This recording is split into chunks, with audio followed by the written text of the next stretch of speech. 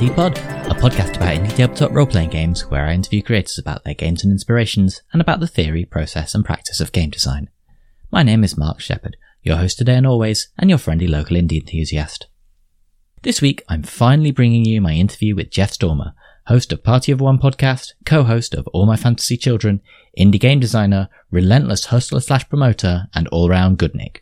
Jeff is one of the reasons I'm in the podcast game, so interviewing him was a dream come true. I hope you like it. Now that's out of my head and into yours, let's talk indie.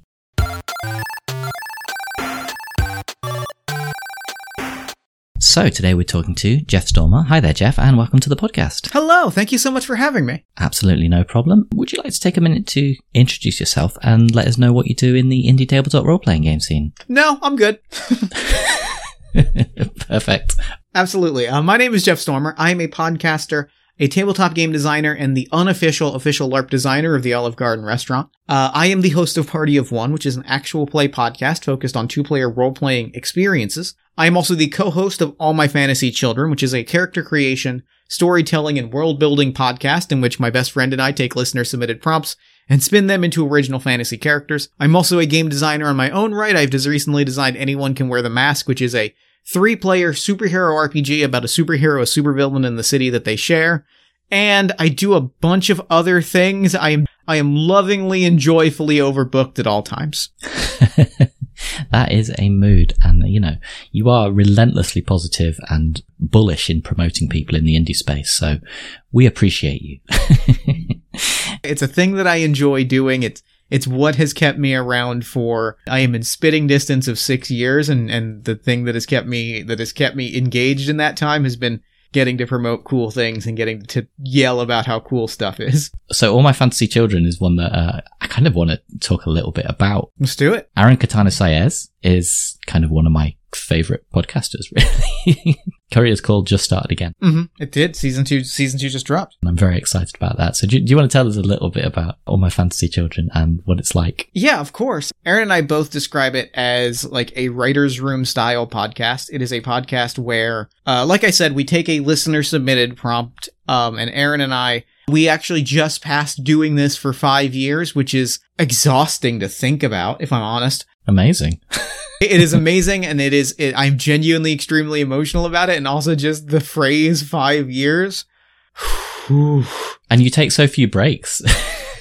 We've gotten much better about taking breaks, and I've gotten much better about taking breaks in all of the things that I do. And hey, if you're listening to this, I know that there's a number of tabletop designers that are listening to this. You probably haven't taken a break in a while, and you should probably do that.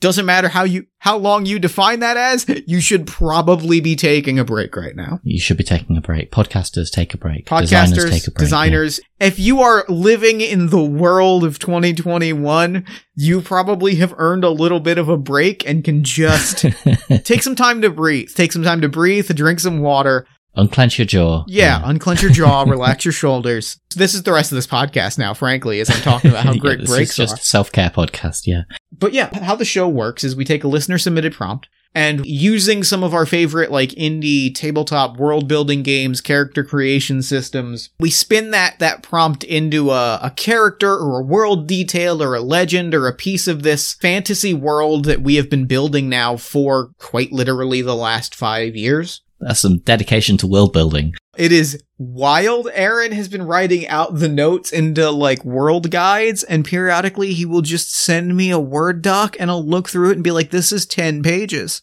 And he's like, yeah, this is all of the stuff that we've built in this section of the world. And I'm like, wow, yeah, that feels like 5 years of podcasting is what that feels like. For me, it is really like a joyful experience. I love world building and like, even more than world building, we use it as an excuse to tell a story. We'll kind of, tell that character's story or the story of that world detail, and it kind of becomes a little, oftentimes, not always, but oftentimes a little self-contained story that has a beginning, middle, and an end. So if you just want to listen to a fun, uplifting story from two best friends, there's really not an episode that you can go wrong with.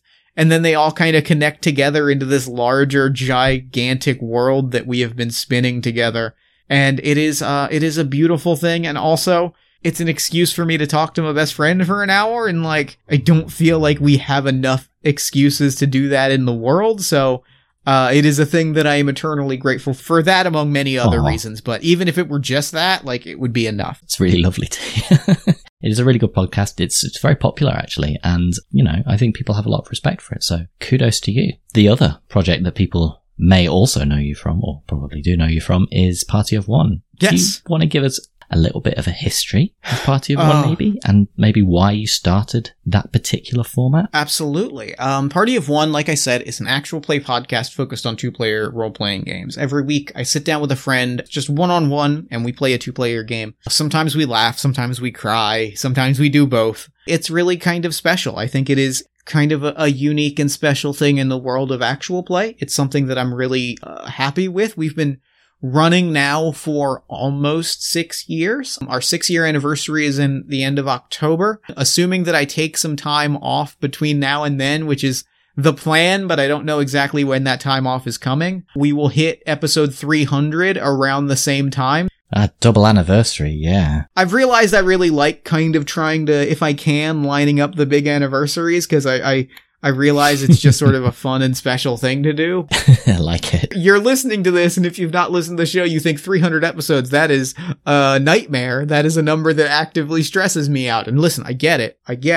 But they're almost all, I would say 75 to 90% of them are self-contained episodes, and the others are like sequels to other episodes. So for the most part, if you pick an episode, it is a self-contained story where you can hear two people have a lovely conversation and play a game together. And it's kind of a special and magical thing that I think even as there are other shows that do similar things, I'm being so bold as to say there's not really another show that kind of does what Party of One does in the way that we do it. It's a special thing, and it's kind of always been a special thing. I agree, 100%. It's pretty fantastic. Is there a reason you decided to opt for doing one-on-one play, or is it just kind of convenience? So there's a lot of different reasons. There are some of them that have a story behind them, and some of them that are a little more practical or tangible, or some would say cynical, but I would say savvy. Say that. The full story is that we started the show in 2015, but really it kind of dates back to around 2011 when I moved in with my partner, Jen Frank, who is the producer of the show. We had moved in together. We moved from New Jersey to Philadelphia. I left like a weekly gaming group. Once we left New Jersey, they closed the gate and they said, no, you stay in Philadelphia. So yeah, I could no longer justify like traveling and paying tolls to go play Dungeons and Dragons for a few hours with my friends. And so I had left this weekly gaming group. I was sad that I had like lost this kind of treasured friend tradition. And Jen, in her infinite wisdom, was just like, hey, do you want to like look into games that the two of us can play together? Because we both love role-playing games. Like, what can the two of us play together? Yeah. So this was 2011, so like a lot of my research came up with an answer of kind of maybe, but not really. Yeah. But I had sort of amassed a few different games. There were a handful of games that were around in that time that were designed for two people, and there were a handful of articles and things that like pointed to like, here's how you can adapt games for playing with two people. And I'd kind of been reading them, and Jen and I had played some games together. Yeah. As this was happening, I was falling in love with actual play podcasts. I was listening to a great deal of One Shot. I was listening to a great deal of a bunch of other podcasts. And it came to a point where a dear friend of mine came to me and said, hey, we're expanding our podcast into a network and we're looking for pitches, and I want you to pitch a show. Right. I said, all right, I think I can do this. And I was talking to Jen, and we were having like several long conversations. I was like, I want to be doing this. It's a creative thing that I want to engage with. And again, Jen, in her infinite wisdom, goes like, why don't you make an actual play? And I said, okay, what would it be about? And we both kind of went, well, we've played a lot of 2-player games. That's kind of a thing that's not really out there at the moment. And that was kind of when I talk about the logistical or the cynical things, there was a moment where we kind of looked around at a bunch of the sort of popular actual play podcasts, or the ones that we were listening to, and went, like there's a real niche here that like, if you wanted to, you could make a thing that no one else is really doing. Yeah. I pitched Party of One to my podcaster friend. He was like, I like it. I'm in. I want to help make this happen. And then immediately the podcast network did not materialize. Their plans fell apart. Oh no. No hard feelings. We're still extremely close friends to this day. It just didn't work out. Like the people who had said they were going to like facilitate it just did not end up facilitating it. So he was like, unfortunately, like, we don't have a space for this show. And I was like, well, I've already put together the materials. I've got like game ideas. Like, I'm ready to go. I want to make this happen. And Jen and I both went, why don't we just make it in-house and produce it ourselves? And so it became our thing. That was 6 years ago, and we haven't exactly stopped. I keep saying we'll stop when it stops being rewarding, and it hasn't stopped being rewarding. So here we That's are. Lucky for us. Yeah. Oh, fantastic. Yeah. I mean, that's such a great kind of origin story to that. And yeah. It's evolved into kind of a indie tabletop role-playing game institution now. Everybody I know who listens to Actual Plays listens to Party of One, and that's pretty cool. That is incredibly flattering to hear. It is very funny. I will say with nothing but love for the show that one of the most impressive things that we've done is still have our lights on. And you know what? The lights are still on. So I feel good about it. To your comment about convenience, I will acknowledge wholesale that this was a conversation Jen and I had when we started the show, where we went, doing a show with just one guest is going to be way easier for booking. And we went, yeah, that's great. I don't have to try and manage 4 people's schedules. All I have to do is say, when are you free? And then make myself free that day. That's how I feel. It's great doing one-on-one interviews. It's great. Just from a scheduling standpoint, it's real nice to be able to say, hey, when is good for you? I can make that happen. Yeah. Normally, I sort of ask Actual Play podcasters, what do you think makes a good Actual Play? But I think that's a bit dull to ask you in particular. But I'd like to know what you think makes a good one-on-one game. It's not a mode of play that a lot of people do, but I think it's a mode of play that, as you said, is very accessible and kind of like sweet and intimate as well. So yeah, I think that's really what I would say is the thing that really makes it pop. And the word has context and connotations. I think the connotations are a little bit can be removed, but like the core of it to me is a great 2-player game is going to be a game that kind of like leans into and kind of leverages that sort of inherent intimacy. Yeah. Like I said, like there are connotations where like people hear the word intimate and they think of things like romance. I don't think those things are necessarily like necessary, but I think acknowledging the sort of unique energy that comes from 2 people having a prolonged conversation. Like, yeah, the thing I always kind of think about, and the thing I always say here is, if you think about the kinds of conversations that you have with one person for an hour or more, there aren't that many of them. No. They're all kind of emotional. It's dates, it's interviews and professional things with a boss. Yeah. Like even this interview, like there's an intimacy here because it's just you and I speaking for an extended period. Like, yeah. And I think like you can use that intimacy in a number of different ways. Like there's a ton of different things you can do with that intimacy. I've seen it used really well in like romance games. I've seen it used really well in like horror games. I've seen it used really well in like kind of lighthearted comedy scenarios where it's really just you're making one person laugh as hard as they can, and that's sort of a magical experience. Yeah. The games that use the format, they use the kind of 2-player structure the best, are the ones that say, here's a particular like intense moment that can be explored between 2 people. Here's an intense relationship dynamic. Yeah. Whether that is like a heavy thing or a light thing, like if it's a silly thing, a serious thing, a scary thing, here's a moment between 2 people that is like intense, and here are kind of the tools to play that out and to explore it and to play it out safely and to really kind of maximize the magic of that moment. Absolutely. I mean, I think the examples that spring to mind immediately from your show list are I Love You, Dude, But No Fucking Way. Hey man, I love you, but no fucking way. That's a great game, and that was a really, really cool session you did. It was a lot of fun. That one we played with a friend of mine. I played with my friend Aaron. That one is kind of embodies what I love about Party of One, because like we got to show off a cool indie role-playing game. I got to sit down with a good friend of mine for an hour and a half. And one of the things that's been really gratifying about making Party of One is getting to really do weird and interesting things with the format. Yeah. So that game is a listen along role-playing game. Like it is in the rules that you play the Front Bottoms album, The Talon of the Hawk. You start the game, you hit play on it, and then you listen through, and until you reach the end of the game, like you play that album on a loop. Okay, yeah. We mutually like put on the album. We had like a Spotify listen party, and I said at the top of the episode, like, if you are listening at home, open up Spotify, like play them at the same time and hit play in 3, 2, 1 now.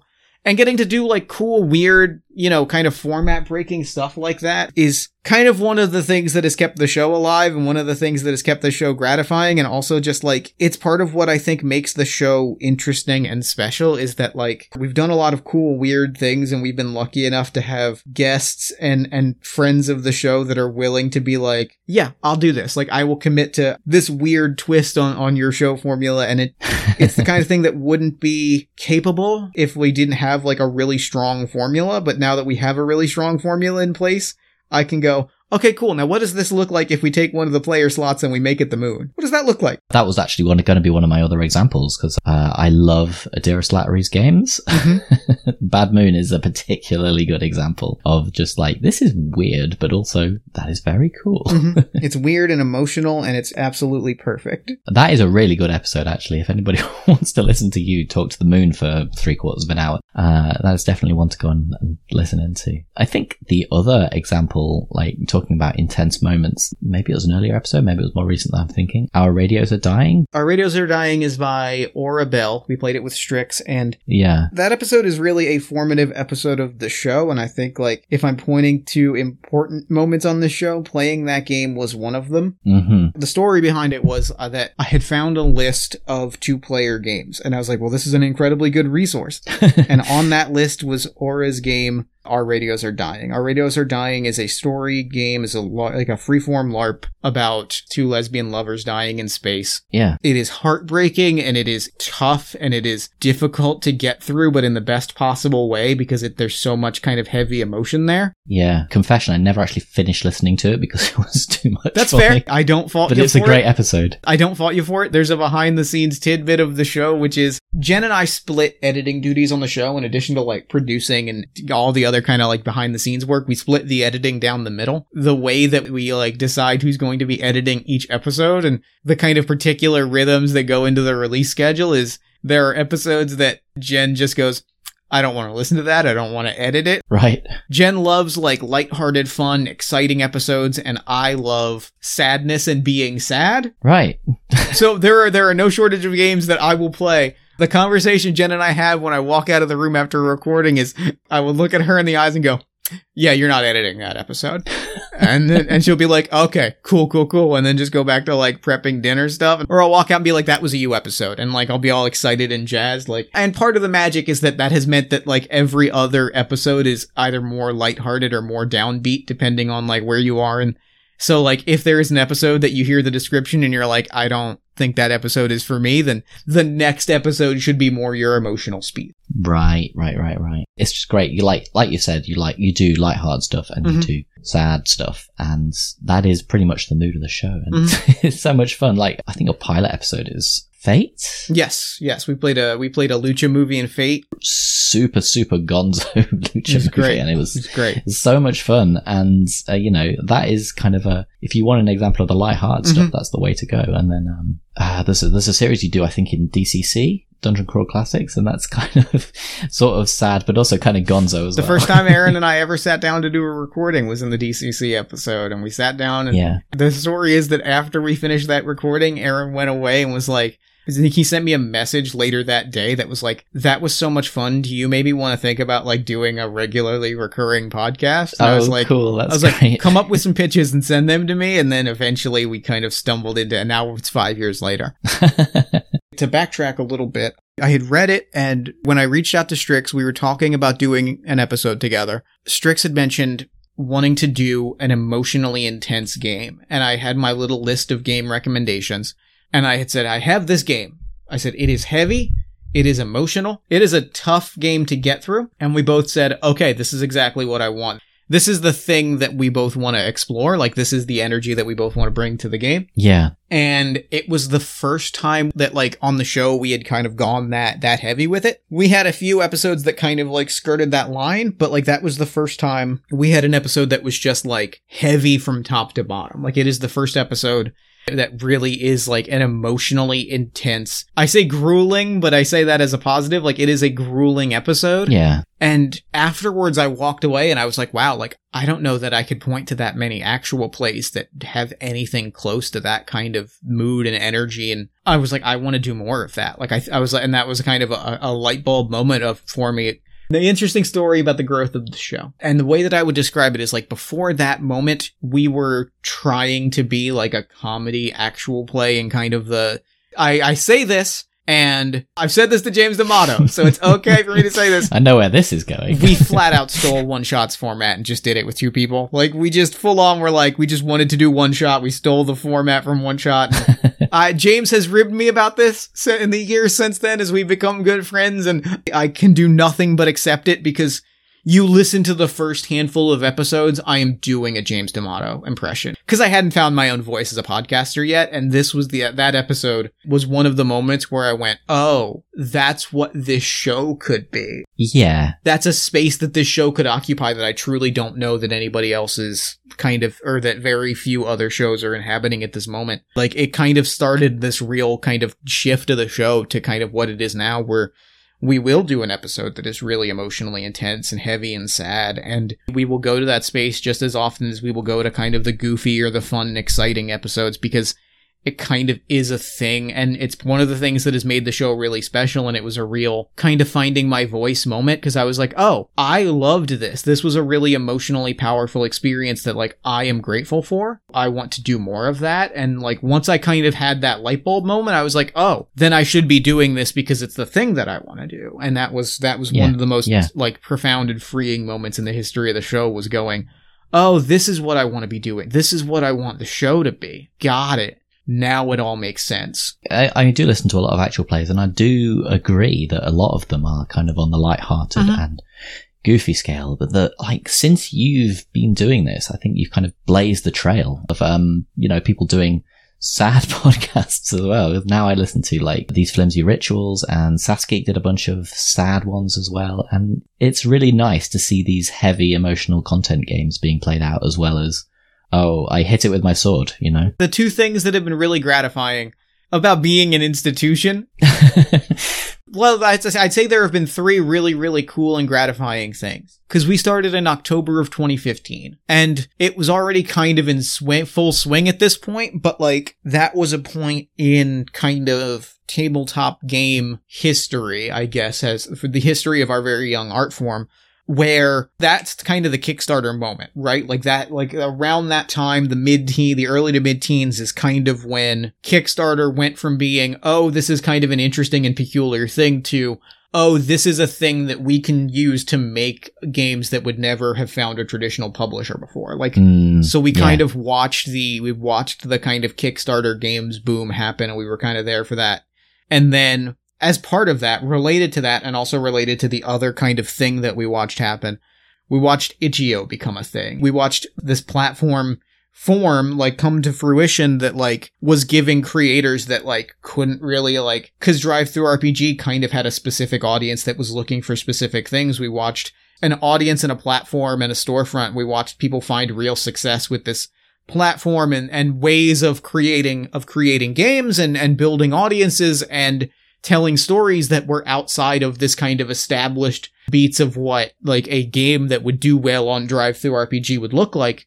Yeah. And both of those together meant that we got to watch the rise of, and I say this phrase with nothing but love, weird little games. Yeah, absolutely. We watched games get weirder wave after wave, and a big part of that was watching more and more games come out that were designed for two people that were really these rich, beautiful experiences. Yeah. And the other thing is, and this is kind of the most recent and kind of tied to Itch.io, was like, Adira Slattery said this to me, and it was really stuck with me, of like, we kind of got to watch like lyric games become a thing. Like, we were around in that scene, and Party of One is one of the few shows that can, like, actually say we sat down and have an actual play of a lyric game. Like, it's there. Yeah. And like, Bad Moon is 100% a lyric game. Adira will tell you that to your face, and like, we are one of the few actual plays that was able to be like, we are going to produce this and make it like a real tangible thing. And we got to kind of watch all of those things happen. And like, most recently, like, we're kind of currently seeing that like people are now moving away from Kickstarter and exploring other things. And it's been really like extremely cool to be a fly on the wall, kind of watching the tabletop game hobby and industry shift and adapt to all of these sort of seismic things.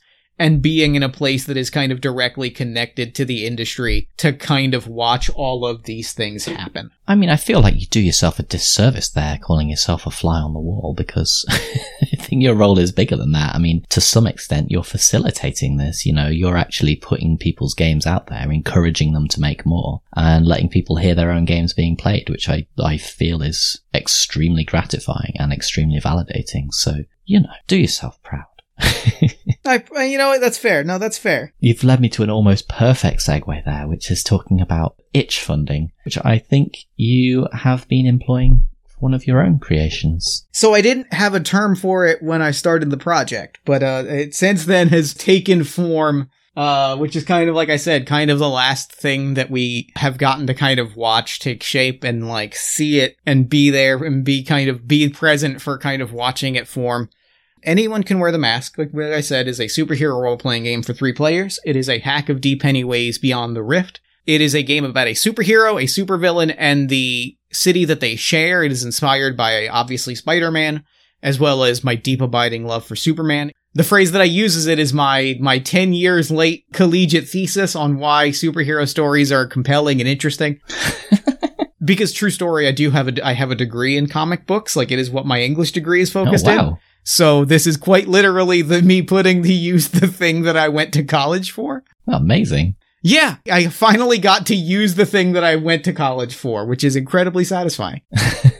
The thing is, when we launched it, for reasons I don't want to go into, I was still fulfilling another Kickstarter. The Kickstarter fulfillment was kind of out of my hands. Like, I was in a place where I was like, I can't launch another Kickstarter without this first Kickstarter being done, but I can't finalize this Kickstarter. Yeah. I can't do the last 3 steps that are going to push this thing over the finish line, but I don't want to wait until an unspecified point in the future to put it into the world. Yeah, which is understandable. So I had said, all right, here's what I'm going to do. I'm going to put this thing on itch for sale. I'm just going to drop it. I'm going to say this is the release date and here it is for sale. I'm putting it out there and it's done. I've got some freelance money that I've been putting into game stuff, and I've got some money to set aside for a cover and for some interior layout. And then I'm going to do that. I'm going to put it on itch.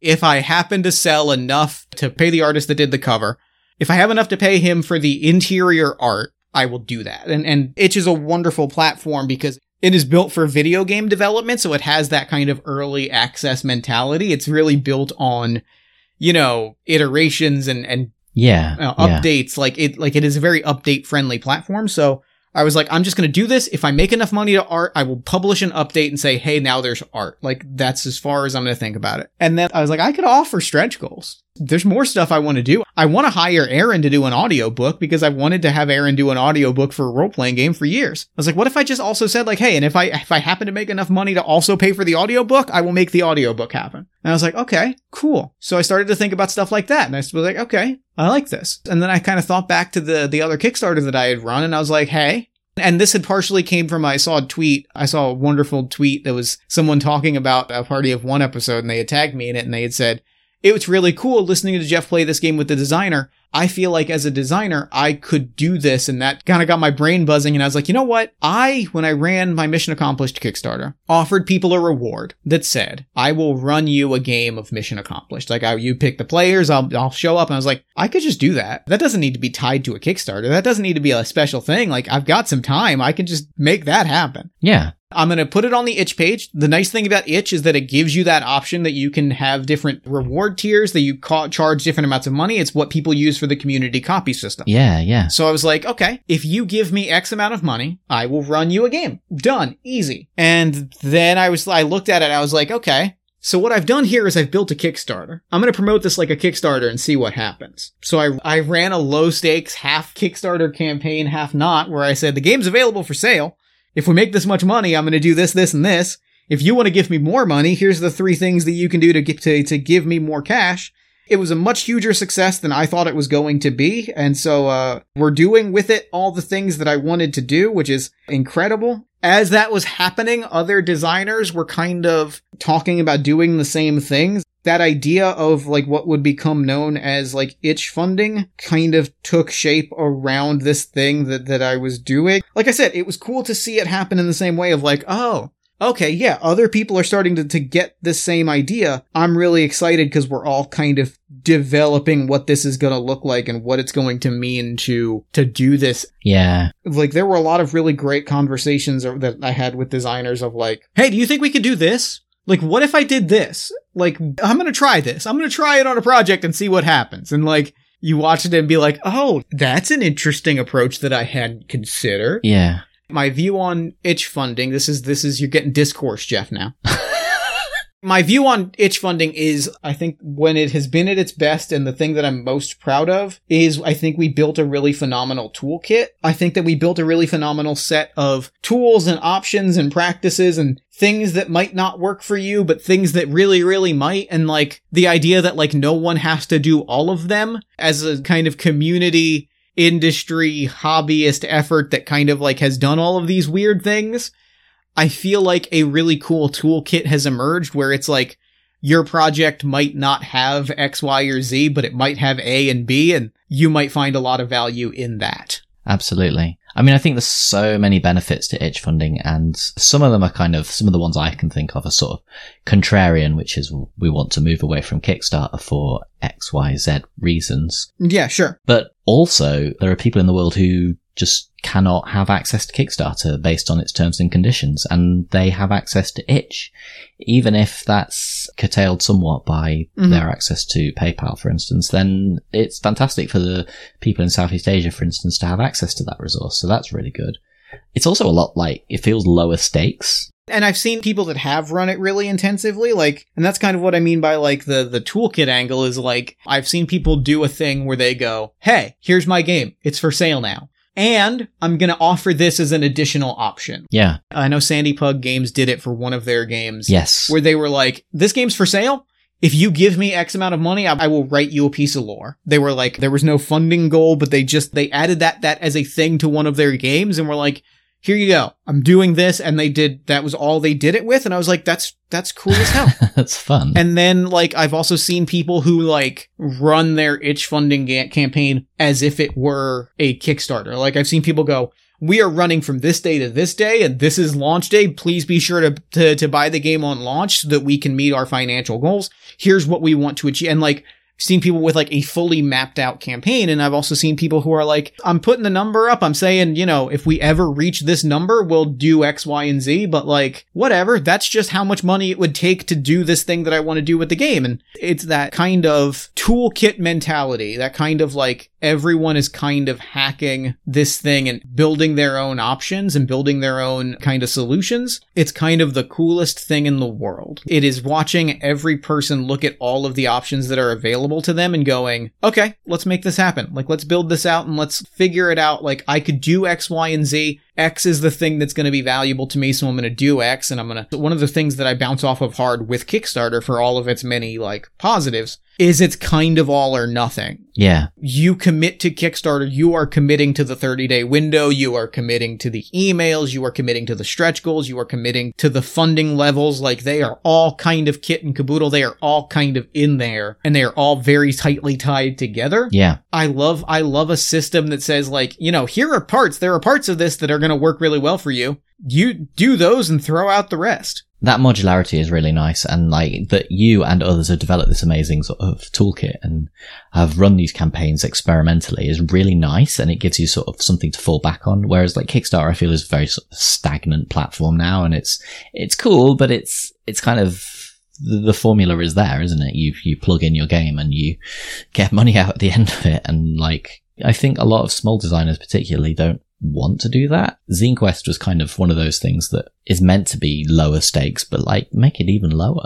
It gives me the energy, and like, it's one of those things where even Zine Quest, the idea is that it's kind of low stakes and it's low goals. And like, and I say this with love, and I say this having supported a number of these games, like, look at the games that are coming out of Zine. Like, it's that kind of like production race mentality of like, I gotta make my Kickstarter stand out. Yeah. As a platform, kind of like, it pushes towards that sense of, I gotta put a little bit more in. Yes, it does. So like, you see these things coming out at Zine Quest that are utterly, like, they're inspiring and they're incredible and they're cool as hell and they're beautiful, but like, they can be really intimidating. Like, and you have to kind of say like, I'm stepping into the ring and I'm going to fight to the finish.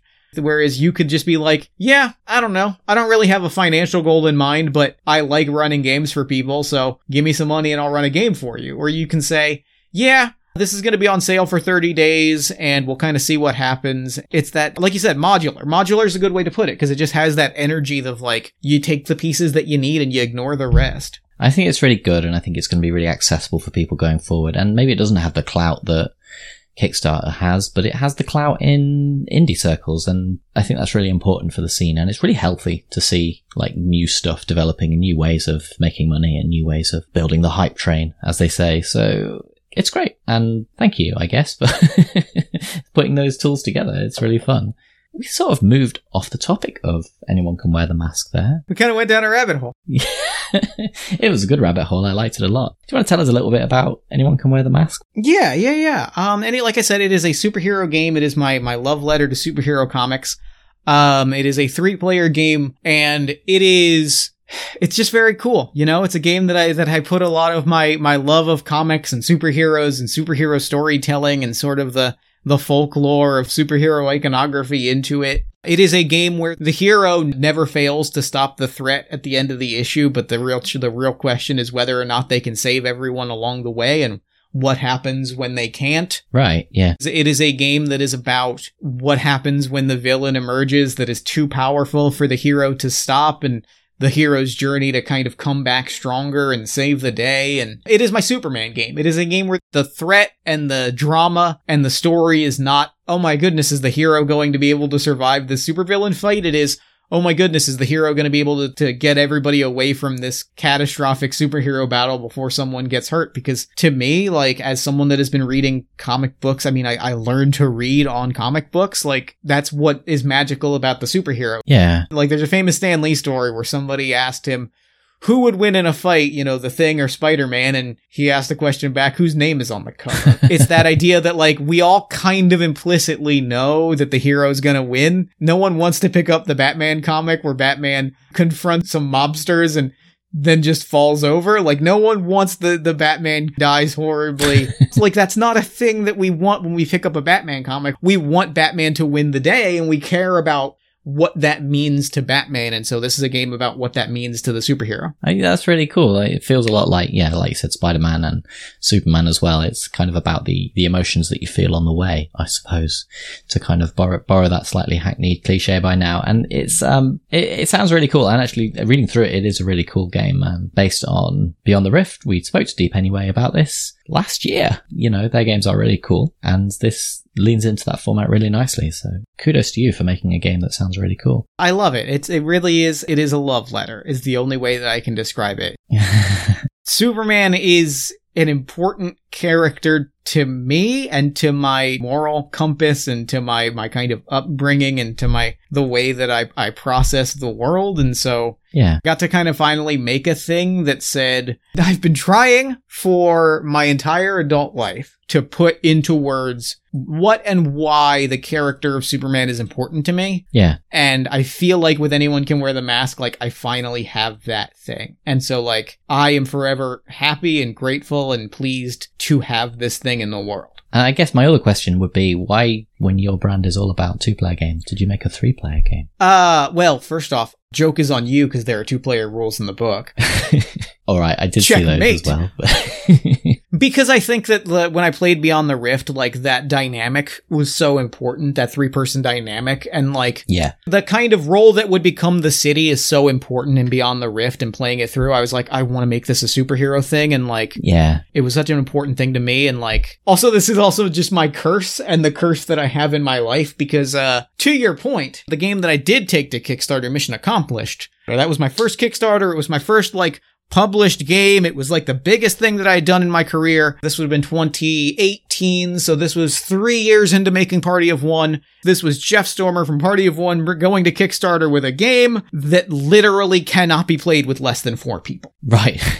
And there are levels to why it doesn't work with less than 4 people, because the structure of the game's storytelling beats are that in order for the game's end game to work, there has to be a player that gets last place, there has to be a player that gets second place, and there has to be a player that gets first place, and there has to be a GM role. So, like, it cannot work with less than literally 4 people. And so I went to Kickstarter, and I was like, I'm here. And people were like, cool, can you play with 2 people? And I was like, no. And in fact, I can say really confidently that the answer is no. Damn it. I like these kind of small group games. I think they're really cool.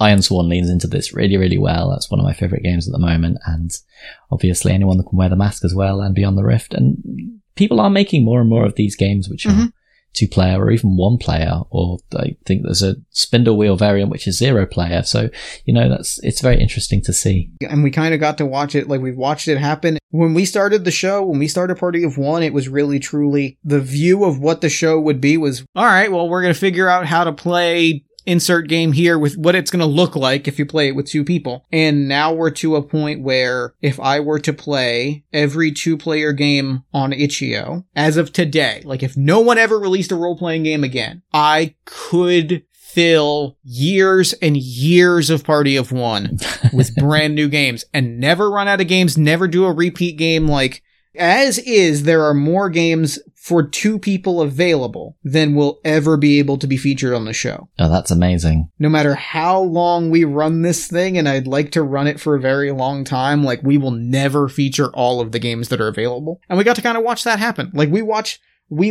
that happen, and it was the coolest thing in the world. That is amazing. We salute you. Thank you.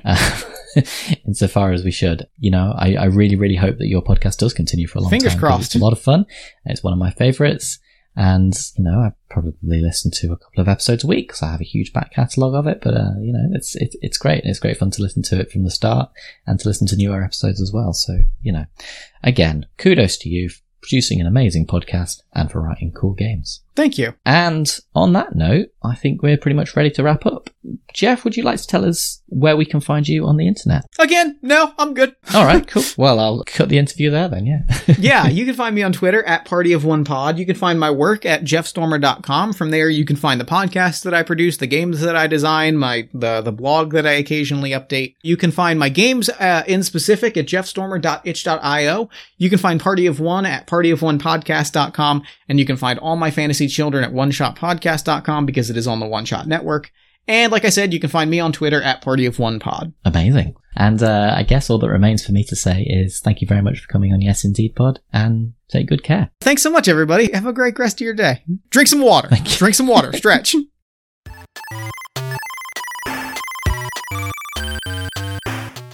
Thanks for listening, and thanks again to Jeff for the interview. As always, you can find all of the links in the episode description. In 2 weeks, we're talking to Jeffrey Hayes about Haunted Hill Academy, a Powered by Fate coming-of-age supernatural horror game which explores the tension between internal and external identities. This sounds incredible, so check out the interview in 2 weeks. This week, I'd like to thank our Patreon backer Sam Lay, designer of great games like Anamnesis and an all-round great person to know. Thank you so much, Sam. And you, yes you, can get a shout out like that too if you go to patreon.com/yesindeedpod and sign up today. You'll get access to our Discord server where we hang out and chat, and even join monthly editing streams and the Yes Indeed Pod book club. Most of the money will go directly to creators rather than to me, so you'll be investing directly in the indie scene, which will make it a healthy and inclusive place for years to come. And if you can't commit regularly, you can always help out by rating and reviewing the show wherever you find your podcasts, or by donating through the Ko-Fi page at ko-fi.com/yesindeedpod. Of course, you can always reach out to me through Twitter at YesIndeedPod. That's YesIndeedPod. I'd love dearly to hear from you. Lastly, music credits. The intro music is by my amazingly talented friend Gemma Hooper, and the outro music and interstitials are from BitQuest by Kevin MacLeod of Incompetech.com and filmmusic.io. Thank you, Gemma and Kevin. Until next time, remember, does Indie need you? Yes, indeed.